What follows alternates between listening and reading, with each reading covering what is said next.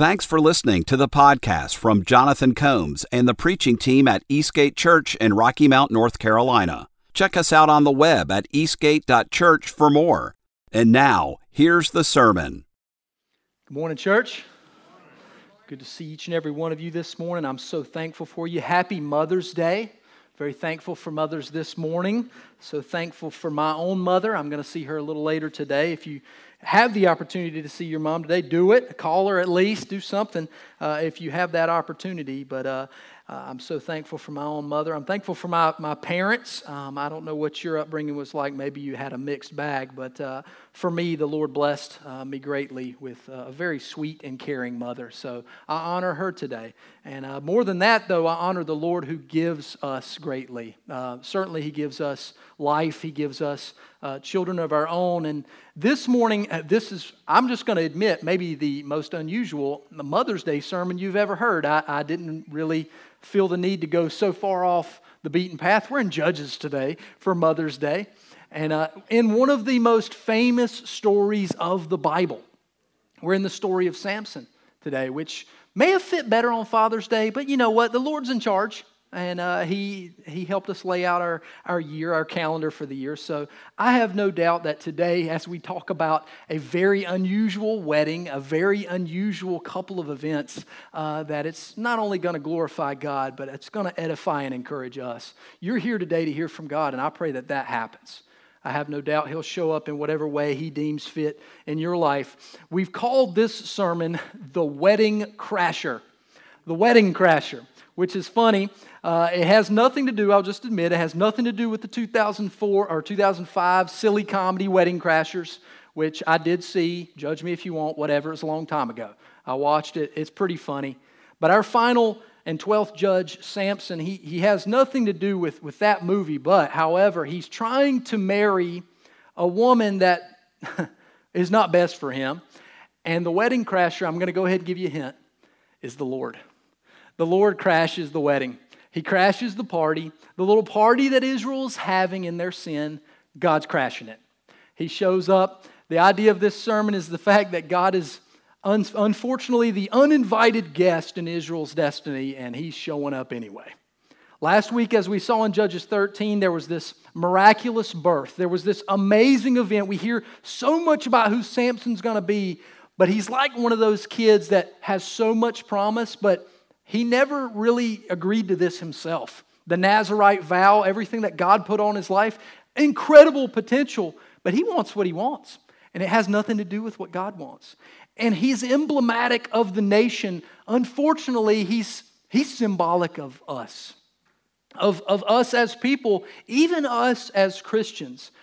In our heart of hearts, we want what God wants, but the way that we think, the way that we behave often indicates, so much like Samson, that we like what we see and we take it.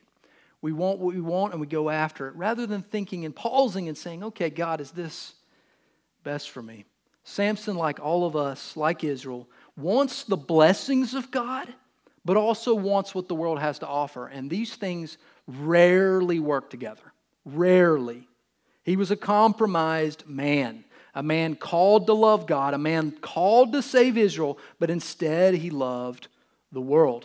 The Philistines here, you might feel like they get a bad rap, but they're representative of the world in this story. They're representative of the culture at hand. And what's different about this passage in Judges from everyone we've been on, if you've missed the last several, you can go check them out online. But what's different here is every other time it says they were oppressed by the Midianites, by the Ammonites, by these former peoples, and for a certain amount of time, and they eventually repent and cry out, and God saves. Here, we don't see the word oppression.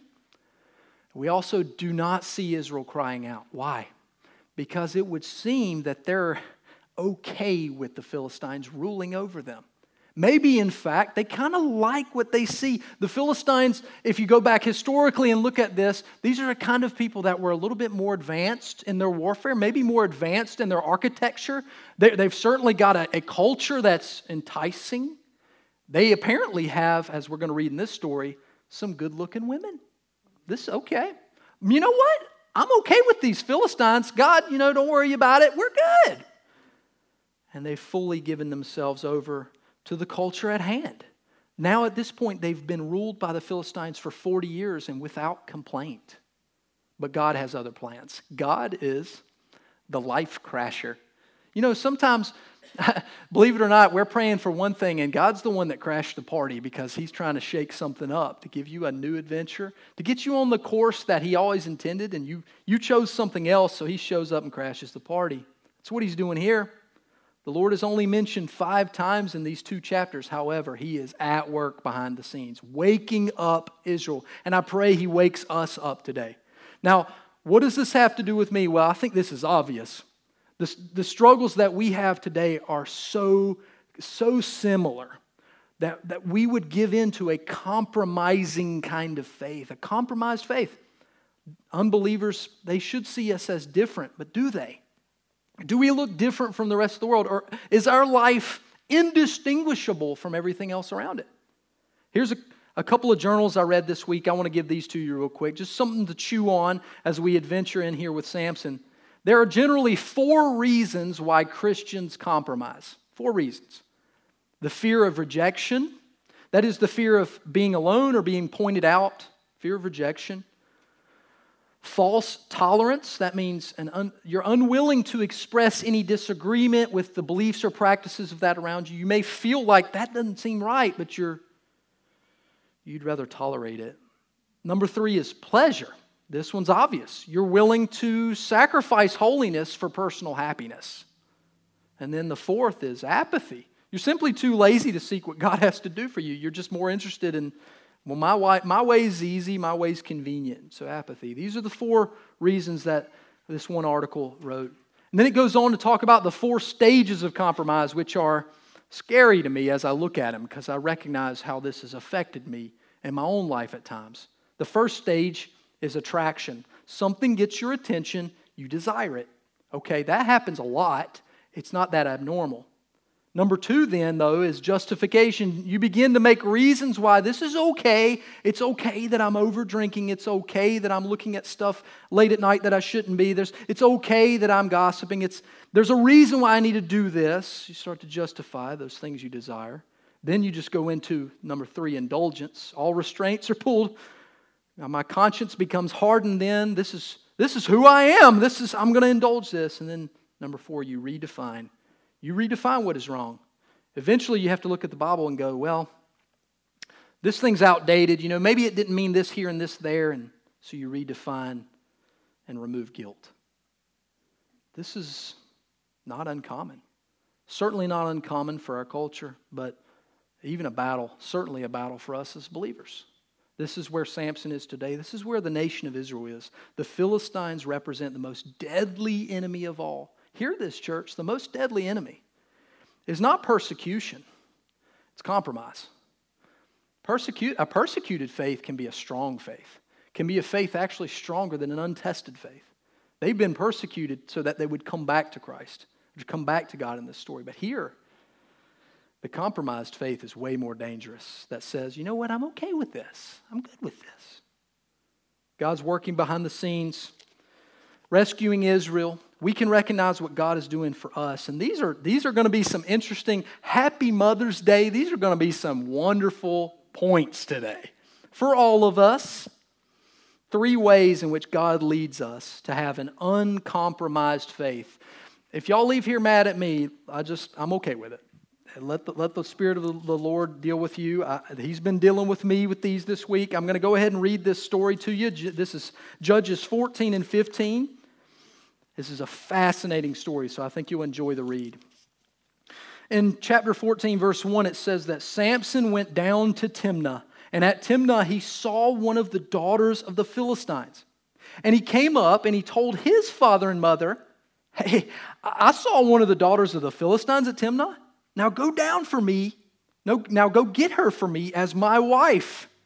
But his father and mother said to him, Is there not a woman among the daughters of your relatives or among your own people that you must go and take a wife from the uncircumcised Philistines? But Samson said to his father, Get her for me, for she is right in my eyes. That's going to sound very similar to something we're going to hear again and again as we finish Judges, that Israel does what is right in their eyes. I'm attracted to this, so go get it. Also, Samson sounds a little bit like a spoiled boy at the moment. Maybe he is. His parents, remember, could not have children. They've named him Little Sonny Boy. I think he's getting a lot of what he wants. Hey, Dad, go get her for me. She looks right in my eyes, but she's not one of us. I don't care. Verse 4 is the key to the whole text. His father and mother, though, did not know that it was from the Lord. For he, God here, was seeking an opportunity against the Philistines. Okay, weird. At that time, the Philistines ruled over Israel. The Lord is seeking an opportunity. He's at work. Verse 5, then Samson went down with his father and mother to Timnah, and they came to the vineyards at Timnah, and behold, a young lion came toward him roaring. That's not normal, not for us. Then the Spirit of the Lord rushed upon him, and although he had nothing in his hand, he tore the lion in pieces as one tears a young goat. Now, I find that a strange comparison. I've never tore a young goat. I would have said like tearing a piece of paper. Maybe it was common to tear young goats in that day. I don't know. This is strange. But needless to say, with his bare hands, he manhandles this lion. No problems. But he didn't tell his father and mother what he'd done. Then he went down and talked with the woman, for she was right in Samson's eyes. After some days, he returned to take her, and he turned aside to see the carcass of the lion. And behold, there was a swarm of bees in the body of the lion and honey. So he scraped it out with his hands and went on, eating as he went. And he came to his father and mother and gave some to them, and they ate. But he did not tell them that he had scraped the honey from the carcass of the lion. That seems weird, abstract. This is part of God's plan to crash the party. It's also a test, if you will, because guess what? The Nazirite vow, you're not supposed to touch dead stuff. Samson is already showing he doesn't seem to care a whole lot about his vow. He's touching a dead carcass. And it's weird for bees to be making honey inside of a lion. If you think that's normal, God is obviously up to something here. There should be decomposing things happening, not life. So he comes back with honey, all happy and cheery about what he's done. Verse 10, his father went down to the woman, and Samson prepared a feast there, for so the young men used to do. As soon as the people saw him, they brought 30 companions to be with him. That means Samson didn't bring his own buddies. The Philistines provided buddies. That's odd. That's the wedding party here. Many commentators think these companions are not really buddies at all. They're bodyguards. They're guards to make sure Samson doesn't do anything wild. Because maybe he's already getting a reputation of killing lions out in the field and weird stuff. This dude is a problem. Verse 12. And Samson said to them, let me now put a riddle to you. If you can tell me what it is within 7 days of the feast and find it out, then I will give you 30 linen garments and 30 changes of clothes. I'm going to give each one of y'all a nice wardrobe. But if you can't tell me what it is, then you shall give me 30 linen garments and 30 changes of clothes. And they said to him, put your riddle that we may hear it. And he said to them, out of the eater came something to eat. Out of the strong came something sweet. That's cool. You can see why this riddle is impossible to figure out.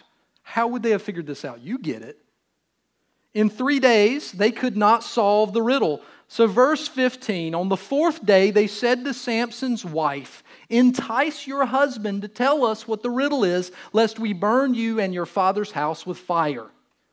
They love burning people down in their homes with fire. This is a thing that happens a lot in Judges. It's strange to me. Have you invited us here to Samson's feast to impoverish us? Verse 16, and Samson's wife wept over him and said, you only hate me. You don't love me. You've put a riddle to my people, and you have not told me what it is. And he said to her, behold, I have not even told my father and mother, and I shall tell you. So she wept before him the 7 days that their feast lasted. Whew. Men, that's tough. And on the 7th day, he told her, because she pressed him hard, she made the last few days of his wedding miserable. And crying, you won't tell me. So she told the people. She told the riddle to her own people, verse 18. And the men of the city came to him on the seventh day before the sun went down and said, what is sweeter than honey? And what is stronger than a lion? So Samson said to them, this is a great pickup line. If you had not plowed with my heifer, you would not have found out my riddle. That's just as bad in the Hebrew as it is in the English. Just so you know, that was not a good thing. In so many ways, he's saying, not only you've been tampering with my wife, but you don't plow fields with heifers. He's saying you inappropriately used my wife. This is interesting. And his wife got called a cow. I wouldn't recommend that. Just don't. That's not on Mother's Day, but not on any day if you want to live. Verse 19, because you have to sleep eventually. I'm just saying. All right, verse 19. The Spirit of the Lord rushed upon him, and he went down to Ashkelon and struck down 30 men of the town and took their spoil and gave the garments to those who had told the riddle. In hot anger, he went back to his father's house. And Samson's wife, listen to this, Samson's wife was given to his companion who had been his best man. Whoa. Let's finish chapter 15. After some days, at the time of the wheat harvest, Samson went to visit his wife with a young goat. He's cooled off a little bit. I know I called her a heifer, but I killed a bunch of guys. I'm feeling better about that. I've got a young goat. I'm bringing a gift. He says, I will go to my wife in the chamber, but her father would not allow him to go in. And her father said, I really thought that you utterly hated her, so I gave her to your companion. Is not her younger sister more beautiful than she? Please take her instead. Y'all, the Bible is real. This is crazy. Verse 3, Samson said to them, this time I shall be innocent in regard to the Philistines when I do them harm. So Samson went and caught 300 foxes. Wow. And took torches, and he turned them tail to tail and put a torch between each pair of tails. And when he had set fire to the torches, he let the foxes go into the standing grain of the Philistines and set fire to the stacked grain and the standing grain as well as the olive orchards. There's so much to think about with that story. I've never caught a fox. I would think it's pretty hard. I've never tried. I've never seen 300 foxes, period. This is an amazing feat. One that Samson apparently knew he could do. I think he's grown up just catching stuff, running around. He's not only apparently strong, he's fast. And he burns all this wheat. Look what happens. The Philistines then came and said, who has done this? And they said, Samson, the son-in-law of the Timnite, because he has taken his wife and given her to his companion. So the Philistines came up and burned her and her father with fire. Interesting irony. And Samson said to them, is this what you do? I swear, I will be avenged on you, and after that I will quit. And so he struck them hip to thigh with a great blow. And he went down and stayed in the cleft of the rock of Etam. Then the Philistines, they came up and they encamped in Judah and they made a raid on Lehi. And the men of Judah said, why have you come up against us? They said, we have come up to bind Samson, to do to him as he did to us. So then 3,000 men of Judah went down to the cleft of the rock of Etam and said to Samson, do you not know that the Philistines are rulers over us? What then is this that you have done to us? Do you hear the people of Judah here? Judah, who has been the strongest, the best of the worst, if you will, of Israel. They're saying, you're making problems for us. We're good with the Philistines. They're ruling over us. There's no issue. They brought 3,000 men. I'm just saying, Samson's been scaring people for a while. Why'd they bring so many people? There's rumors going around that this dude can catch 300 foxes. He's got skills. What then is this that you've done to us? So he said to them, as they did to me, I have done to them. And they said to him, we have come down to bind you, that we may give you into the hands of the Philistines. Wow, this is sad. We're going to turn over our own people. That's how much we'd rather just protect the status quo. And Samson said to them, "Swear to me that you will not attack me yourselves." They said to him, "No, we will only bind you and give you into their hands. We will surely not kill you." So they bound him with 2 new ropes. The Bible's careful to tell us that, and brought him from the rock. When he came to Lehi, the Philistines came shouting to meet him. Then the Spirit of the Lord rushed upon him, and those new ropes that were on his arms, they became like flax that has caught fire. His bonds melted off his hands. And he found a fresh jawbone of a donkey and put out his hand and took it, and with it struck 1,000 men. This story never ceases to baffle me. And Samson said, "With the jawbone of a donkey, heaps and heaps, with the jawbone of a donkey, I have struck down 1,000 men." The dude's a poet. He likes riddles. He likes songs.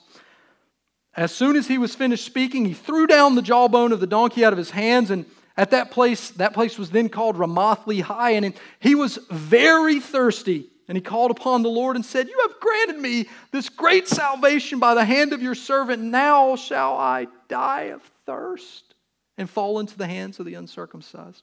And God split open the hollow place that is at Lehi, and water came out from it. And when he drank, his spirit returned and he revived. Therefore, the name of it was called En Hakkore. It is at Lehi to this very day. And he judged Israel in the days of the Philistines 20 years. If nothing else, when you leave today, you can say you have read a wonderful story. But it's so much more than that. It still rings true. And here's why. Samson's got a compromised faith. But there are 3 ways here that God is leading him, the people of Israel, and us to an uncompromised faith. Here's the first, and you're going to hate it, but take it anyway. He allows our sinful desires to take us down, to lead us to desire Him. That's a hard point. I get that. That's a hard thing, and yet that is exactly what he's doing. I thought of a lot of different titles for this particular sermon. Samson's honeymoon with no honey. Samson's God's monkey wrench. This one was really good. I didn't make this one up. I saw this somewhere. The lion, the winch, and the wardrobes. I thought that was pretty good. But I chose the wedding crasher because that's what God is doing in this whole story. Samson's not the monkey wrench. God actually is throwing problems in so that the people of God would stop going down, down, down, but eventually look up. They're having a problem remembering their God. They've forgotten who they are. And Samson's the same way. The narrator here of this story is carefully placing this phrase in. It's in this story 5 times, the words, Samson went down. It seems the whole story is him going away from the Nazirite vow, away from the miraculous birth, away from this wonderful projection that the angel gave to his parents. He's going down, down, down, down. And we don't even get to the end. We're going to have to address that next week. Eventually, he'll have to lose his eyes to open his eyes to God. Because in this story, he's just hungry for his appetites. He cannot see God. All he sees is what he wants.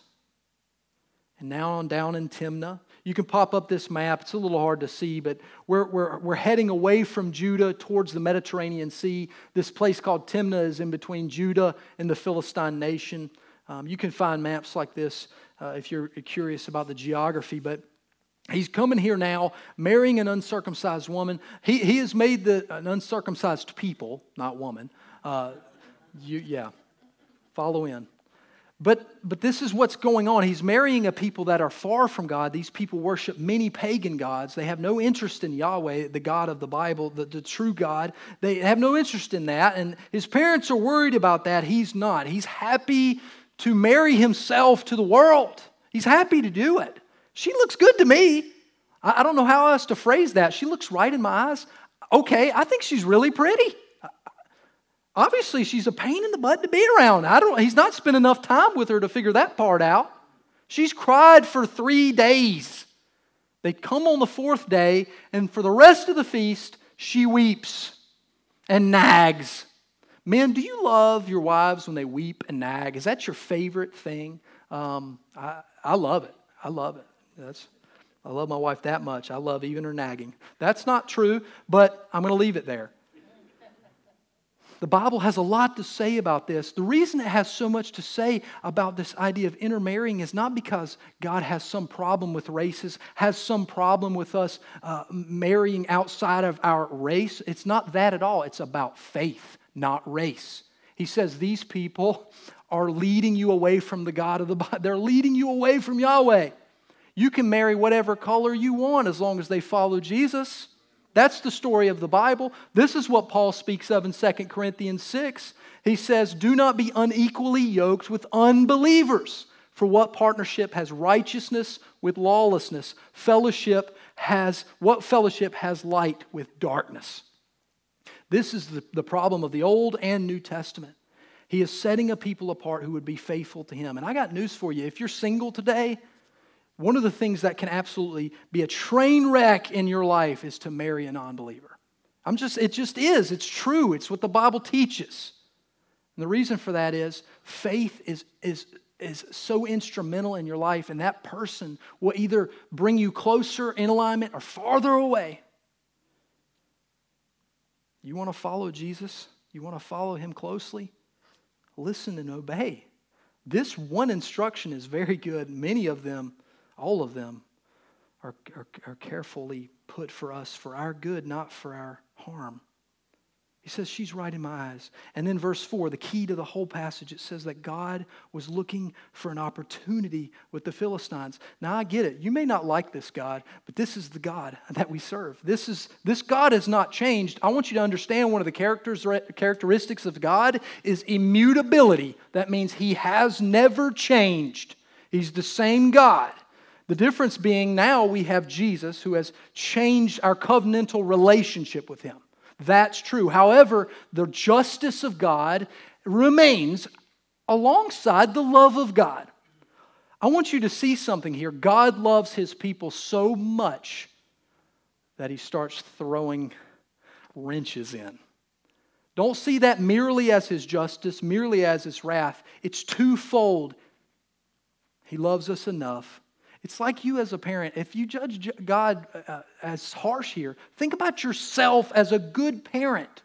Do you every once in a while let your kid trip? Let them fall? You've told them 3 times, 4 times, 100 times, and now they just want to do that stupid thing again. Okay, do it. Look, you fell on your face. How'd that feel? Well, that's not good parenting. Yes, it is, because if you don't let it happen, the world will do it, and they won't be prepared for it. God does a very similar thing with us. Okay, I've told you in my word. I've told you in prayer. I've told you again and again, and you just won't stop trying to trip and fall on your face. Fine. Fall on your face. Here I am. I'm still here. That's the good parenting part. Okay, get back up. Let's go fix your busted knee because you decided that yet again you wanted to stand on the arm of my couch. Do people stand on the arms of the couch? Do you ever see mommy and daddy standing on the arms of the couch? I'm glad you fell. Maybe you won't do it again. Am I better than God as a parent? Absolutely not. He's a perfect parent. What is He doing? He's looking for an opportunity to set His people free because they're oppressed and they don't even care. Look, the world around you, my friends, is deeply in love with sin and they don't even care. They're happy about it. And Christians, we sometimes are deeply devoted to sin and we don't seem to care. But God loves us too much for that. He just does. He just does. He's looking for an opportunity to set you free. Now, in the person of Jesus, He's already done it. In the global sense, in the big sense, He's already rescued you. But in the moment by moment, He's doing it again and again. Every moment. I'll teach you this lesson one more time. He's looking for an opportunity. What does that mean? That word there, you can't miss it. The word there is ta'anah, which means an opportunity for a quarrel. God is looking to pick a fight. That's what the Hebrew means. It reminded me, I love the movie Braveheart. It reminded me of this one moment where William Wallace says, they said, where are you going? Where are you running off to? And he's about to race out to the middle of the battlefield and he says, I'm going to go pick a fight. And I was like, that's God here. He's picking a fight with the world. Did you understand this is what God has been doing for generations? He's picking a fight with the sinful world. That's what the cross is. It's a battle that He's already won against the sin of this world. So God's gone to pick a fight. And then the Spirit rushes on Him. Do you think this lion came out of nowhere? Oh, God's surprised this lion showed up. No, He's not. Is God surprised that the carcass has bees in it? This is not normal. This shouldn't be happening. And then there's this riddle. Now, this is all on Samson, but God made him this way, so this is kind of interesting to me that inside this boy that's supposed to be great is this riddler that wants to, I want to do a bet. I'm at my own wedding. Let's make a bet. And to be fair, this riddle he gives is impossible. It's evil. So then how does he fix it? He goes down to Ashkelon. He goes quite a distance, just so you know, that's about 23 miles away. He goes almost a marathon away to go kill 30 dudes. I guess that was so maybe nobody would hear. And just so you know, I just want to give you all the details because I love you so much. He says, I want to give you 30 linen garments and 30 outer pairs of clothes. That's your overgarments and your undergarments. So he kills 30 men and just strips them completely nude, I guess. I don't know how he did it without getting blood all over the clothes. Maybe he went and robbed their house. I don't know. Or maybe I've always envisioned it this way. He just shows up with bloody clothes and says, I promised you clothes. Enjoy it. 30 bloody clothes. Down to the underwear. Wow. God in His mercy uses Samson's sinful desires to bring not only Samson back, and it takes longer than you might hope for Samson, but honestly, sometimes it takes a lot longer in our lives than we really would want. If we could see sin for what it is, see our desires as far from God, and we look back at our story and we see some of those things along the way and go, wow, God, I'm sorry that took so long for me to see something better, for me to see that you loved me enough to let me fall, to let me go down so that I might look up. This is what He's done for Samson. It's what He's doing in the people of Israel. James chapter 4, it says, you adulterous people, do you not know that friendship with the world is enmity with God? Therefore, whoever wishes to be a friend of the world makes himself an enemy of God. God allows us to go down after our sinful desires to bring us to the point of desiring Him alone. Psalm 73, it says, whom have I in heaven but you? There is nothing on earth that I desire besides you. I think He loves us enough to continue to bring us to that place, to go, money's not going to be enough, relationships not going to be enough, the success that I thought I would have is not going to be enough. Like, eventually, God is working on us that we might say, there's nothing on this earth I desire more than you. You are my first.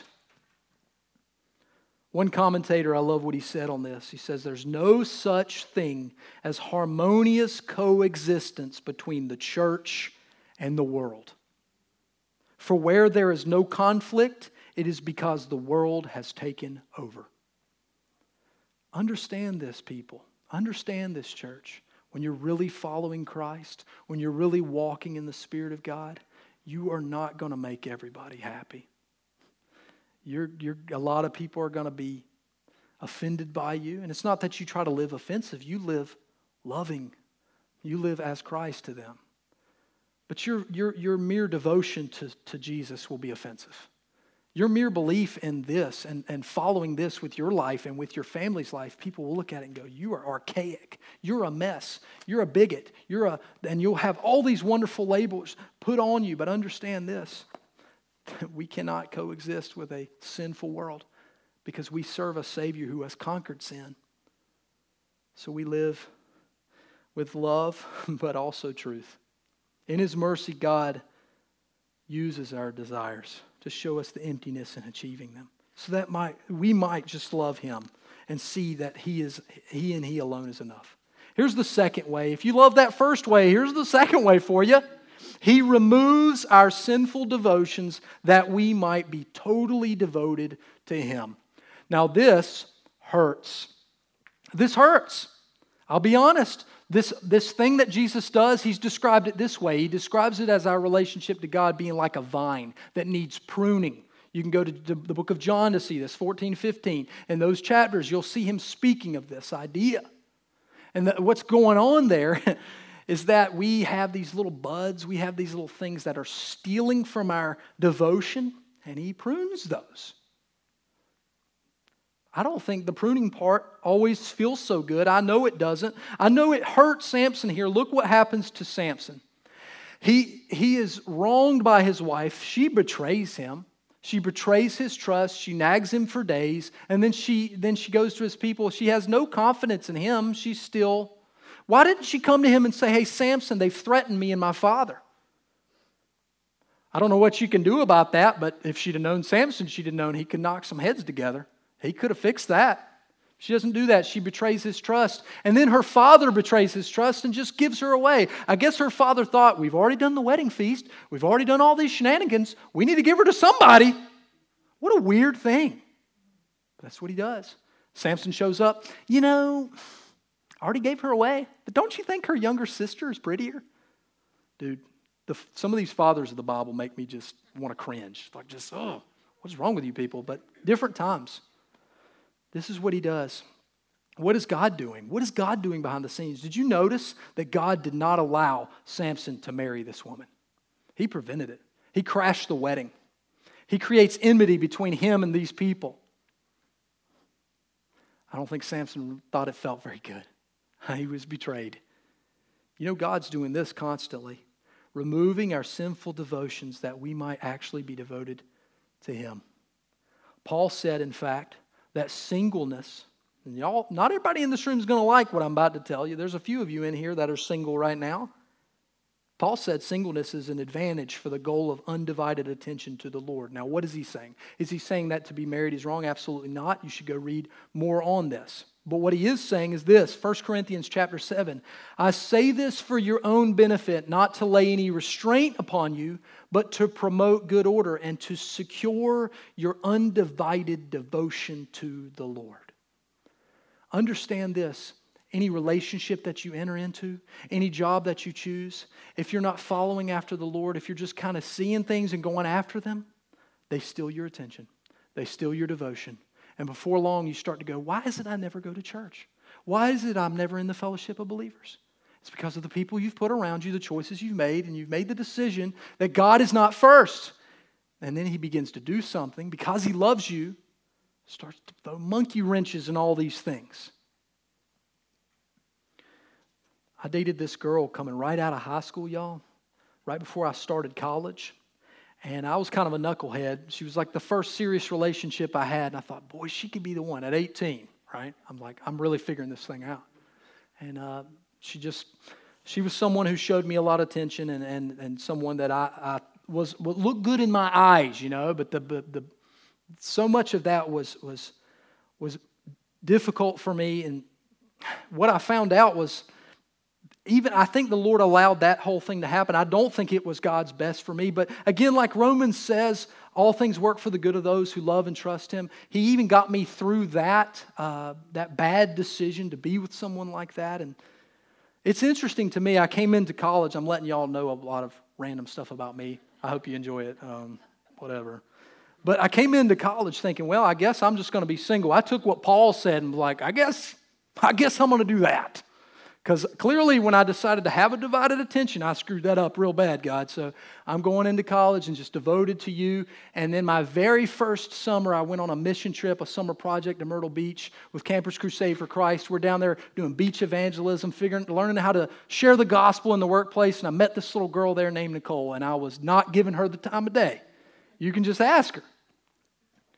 It was not. Now, she had some other interests quicker than me.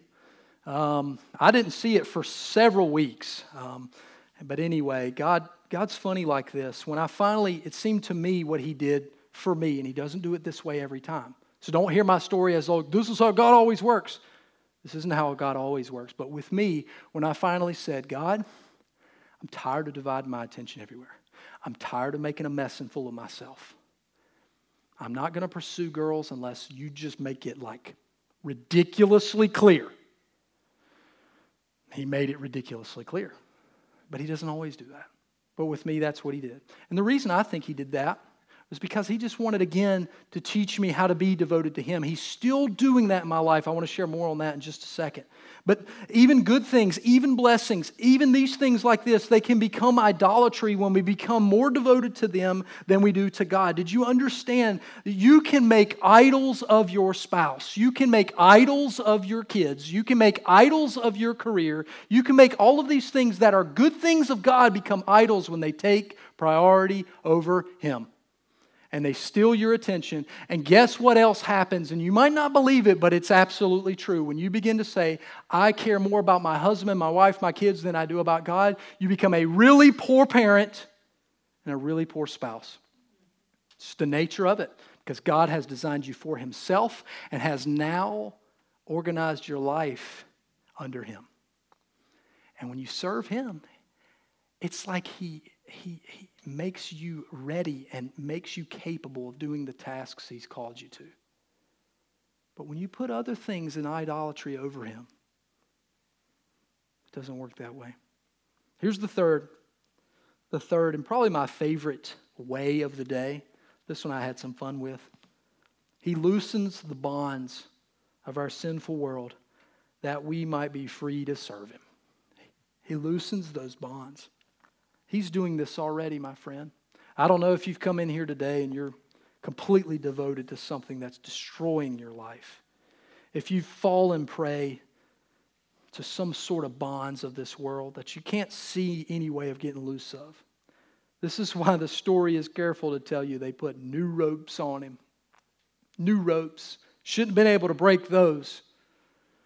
This is why the story is careful to tell us that Judah has fallen for the sinful world. And they're betraying their very brother, putting new ropes on him. But what is God doing? He's not just doing the miracle of Samson here. He's revealing something to Judah who must have been looking on. They bring Samson. We've got him. We've got him in bonds. We've got him in chains. Here you go. All right, now leave us alone. And then as Samson's approaching them, ta-da! Can't put strings on me. And grabs, I always like to picture this like he's Wolverine because I'm a big fan of Wolverine from the comics. But anyway, that he grabs both sides of the jawbone to go like, ah. That's how I like to picture it. You do what you will with your brain. I do hope one day, sidebar, I hope one day in heaven we can be like, hey God, can you somehow project what happened then? I've always wanted to picture it. Can you put that on the big screen for us somehow, God? I love that. I don't know if He'll do that for me. Comes with this jawbone of the donkey, slays a bunch of people, gets incredibly thirsty. Why is this story in here? Certainly to show the power of the Spirit of God. That's true. Certainly to show Samson, yet again, your strength comes from the Lord, but he's not seen it this way. But the observers, the Judites, I think it was for them as much as anything. That they might say, you know what? God can unbind some things. He's doing this. We're going to see this over the ending of Judges into 1 Samuel and the later stories, which we won't get into together until later. But this is amazing what God is doing here.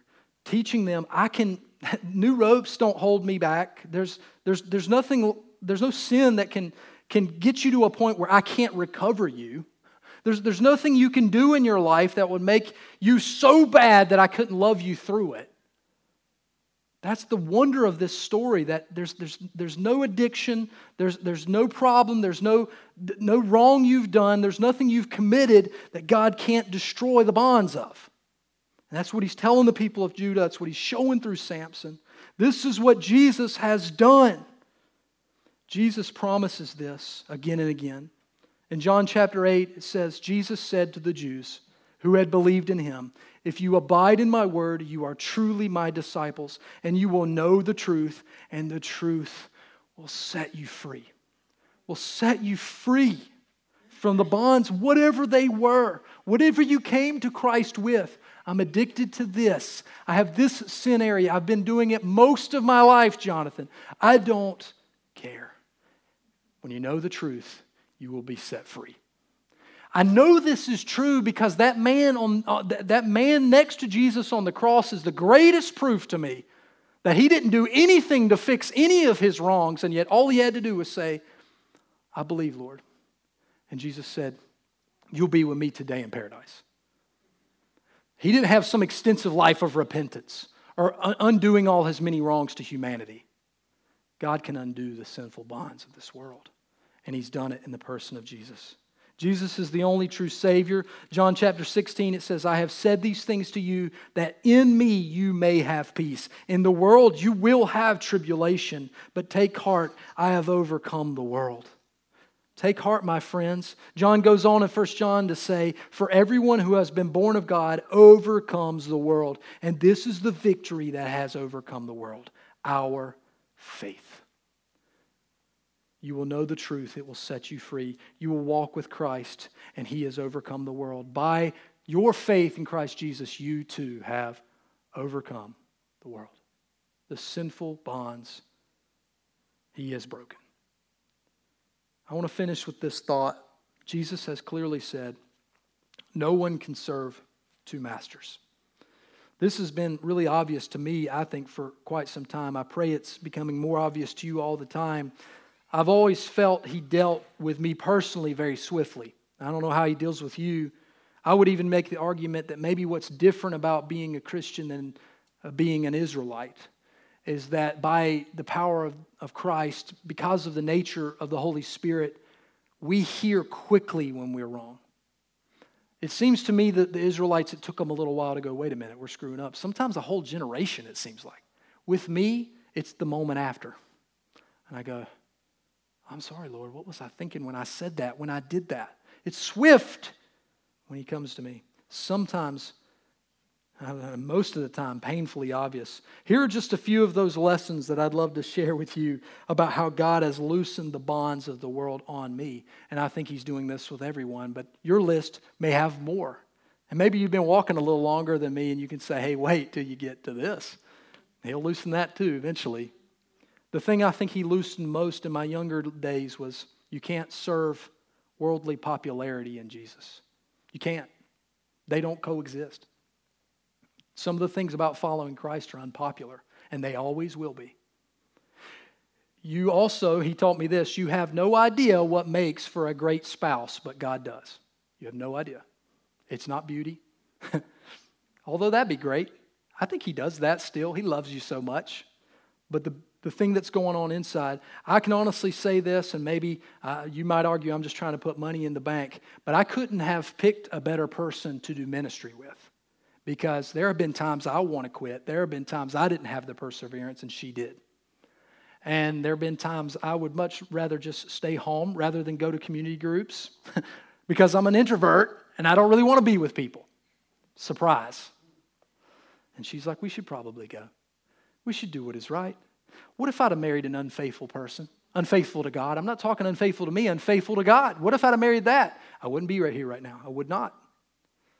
We'd probably still be together. I'd have just boorishly gotten through that. But you have no idea what makes for a great spouse, but God does.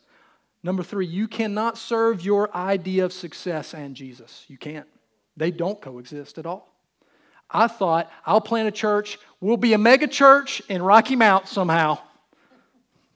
And not that God couldn't still do that, but you know what? He doesn't care as much about that. He really does not care to make my name great. He cares about his name.